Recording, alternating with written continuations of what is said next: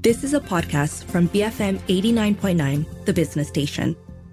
BFM 89.9. Good morning. It's 7:06 a.m. on Friday, the 27th of January. You're listening to The Morning Run. I'm Shazana Mukhtar with Philip C. and Chong Jen Sun. Now, in half an hour, we're going to recap the tech earnings that have come out this week and what that bodes for the rest of the sector. But in the meantime, let's kickstart the morning with a look at how global markets closed overnight. US markets, they rallied on better than expected GDP numbers. So the Dow was up 0.6%, S&P 500 up 1.1%, and Nasdaq, it was up by 1.8%. In Asian markets, the Nikkei was down by 0.1%, Hang Seng up by 2.4%. The Shanghai Composite was closed, and the Straits Times Index, it was up by 0.7%, and the FBM KLCI, it was down by 0.1%. So for some analysis on what's moving markets, we have on the line with us Tim Mulholland, president of TJM Limited. Good morning, Tim. Thanks as always for joining us. Let's get your reactions to that GDP print. US GDP slowed to 2.9%, down from 3.2% in the last quarter. What does this mean for Fed monetary policy? Do you think a 25 bips hike is likely? Well, on the face of it, I'd say for sure it's not a 50 basis point, but it's a very slight chance there. But I think on the number itself, the 2.9 looked good, but final sales, for example, were flat, and inventories didn't come down. So it was really on the consumption side.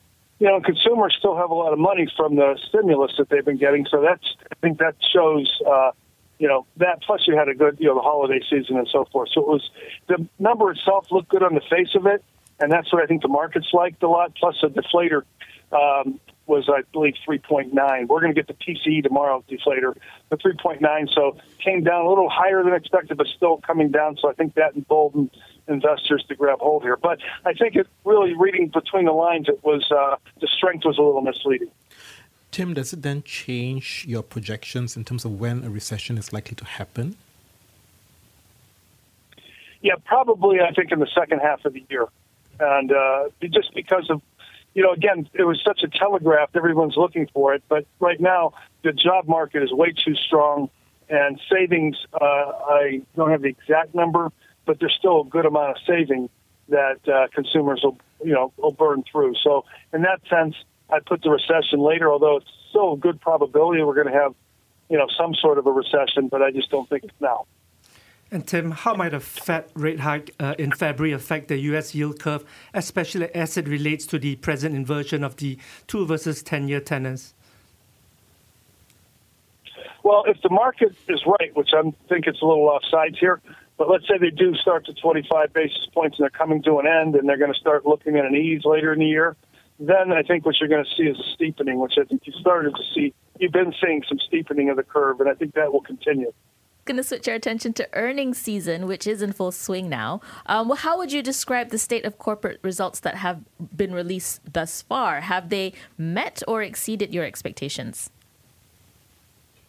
I think they're probably met expectations or maybe exceeded slightly, but a lowered bar. So there's nothing to write home about, and they barely beat. But when you look at the forecast, and real sales are actually have declined as well.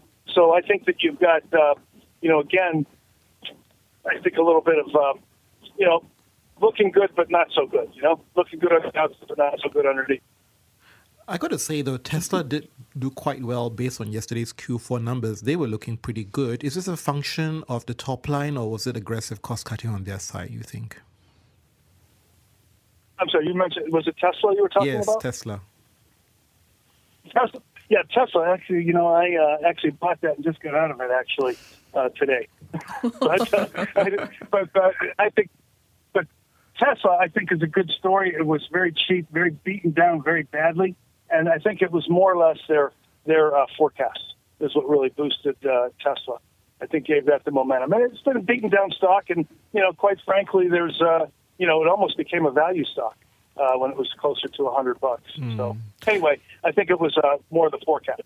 But it's very interesting, right? Because when you look at the overall earnings results so far, we get a sense that consumer spending, retail still feels quite resilient. Do you think this is just an aberration, or will this be able to sustain itself a bit? In view that you just now said that employment numbers are pretty good. Yeah, I think it's going to be pretty steady. I mean, given the fact that what we have, the shape that consumers' balance sheets are in, although they are starting to use a little more credit, you have to be pretty impressed, I think. And I think what it looks to me is that you're going to still see, that's why I don't think there's a recession in the first half of the year, because of that strong support. And we are very, what is it, 2/3 of the economy is on is consumption. So I think that to me looks fairly solid, which means to me the Fed should go 50 basis points, because if they would go 50 basis points now when everything's strong, I think it would give them a lot more latitude if they have to shift when they have to shift. So, again, I think that the Fed is thinking much, much different than the markets right now. And to me, that is where I think, you're either going to bet that we're going to go into recession, the Fed's going to cut rates and that nice, neat story, or we're going to get stuck up at 5.5%. Listen, I think that the funds rate should be equal to the nominal GDP rate to be neutral. And we're not even there yet. So that's why I think you're talking 5.5, and we could surprise ourselves into how high they're going to have to raise rates. So to me, I think that story's far from over. And Tim, do you think we'll see the bulk of the 2023 earnings cuts by this quarter or this reporting period?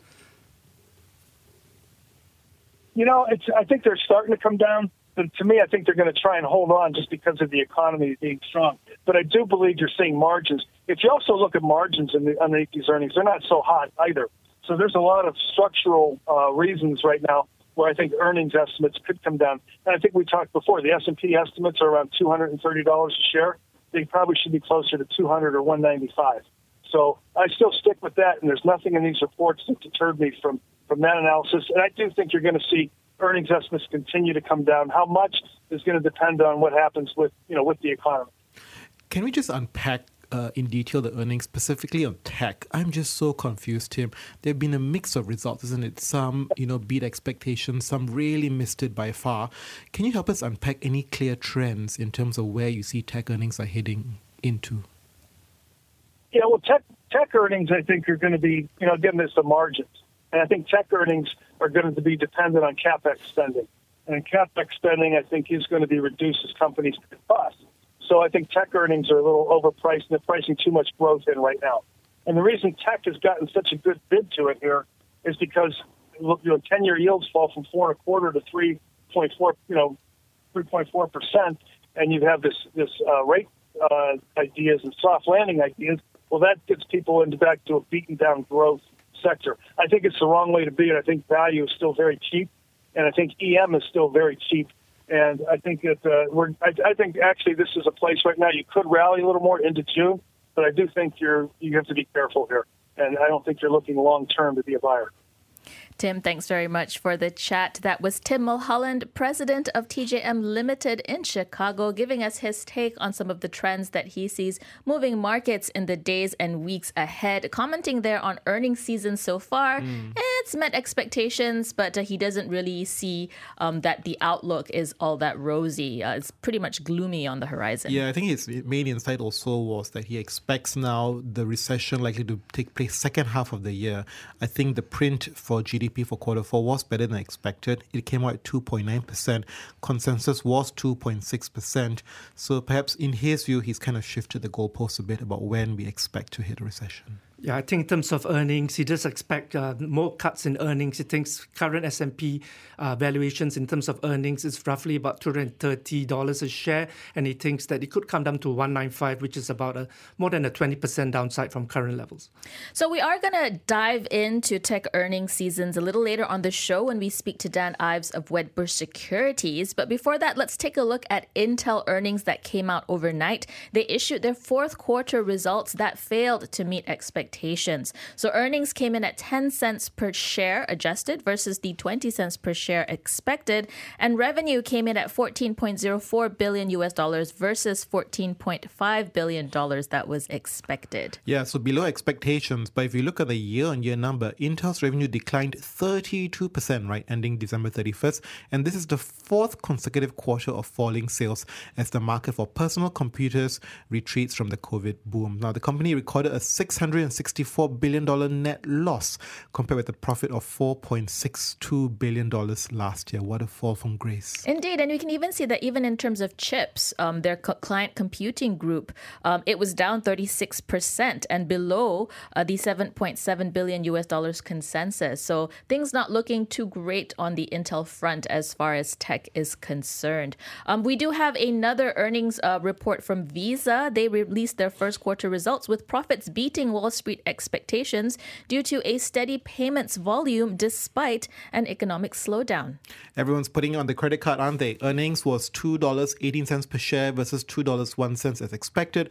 Revenue came in about 7.94 versus the expected 7.68. Net income $4.18 billion. But what I think is a very interesting number is total cross-border volumes jumped 22% on a constant dollar basis, with total payment volumes adding 7%. So much higher ticket price going on here. Yeah, but that was actually far lower than last year's 40% surge. And Visa said in October that while outbound travel from the US to all geographies continue to pick up steam, a stronger US dollar does not bode well for the American tourism industry. Well, that was the case, I think, maybe in quarter four. But if you look at where we are now, ringgit to the US dollar, 4.2457. And with China reopening, I wonder what the numbers will look like in 2023. How do the geographies and markets shift with respect to Visa? Because it is a global business. Something that we're going to be keeping an eye on as the year unfolds. We are coming up to 7:18 in the morning. We're going to take a quick break, but we'll come back with more top stories in today's newspapers and portals. Stay tuned. BFM 89.9. You have been listening to a podcast from BFM 89.9, the business station. For more stories of the same kind, download the BFM app.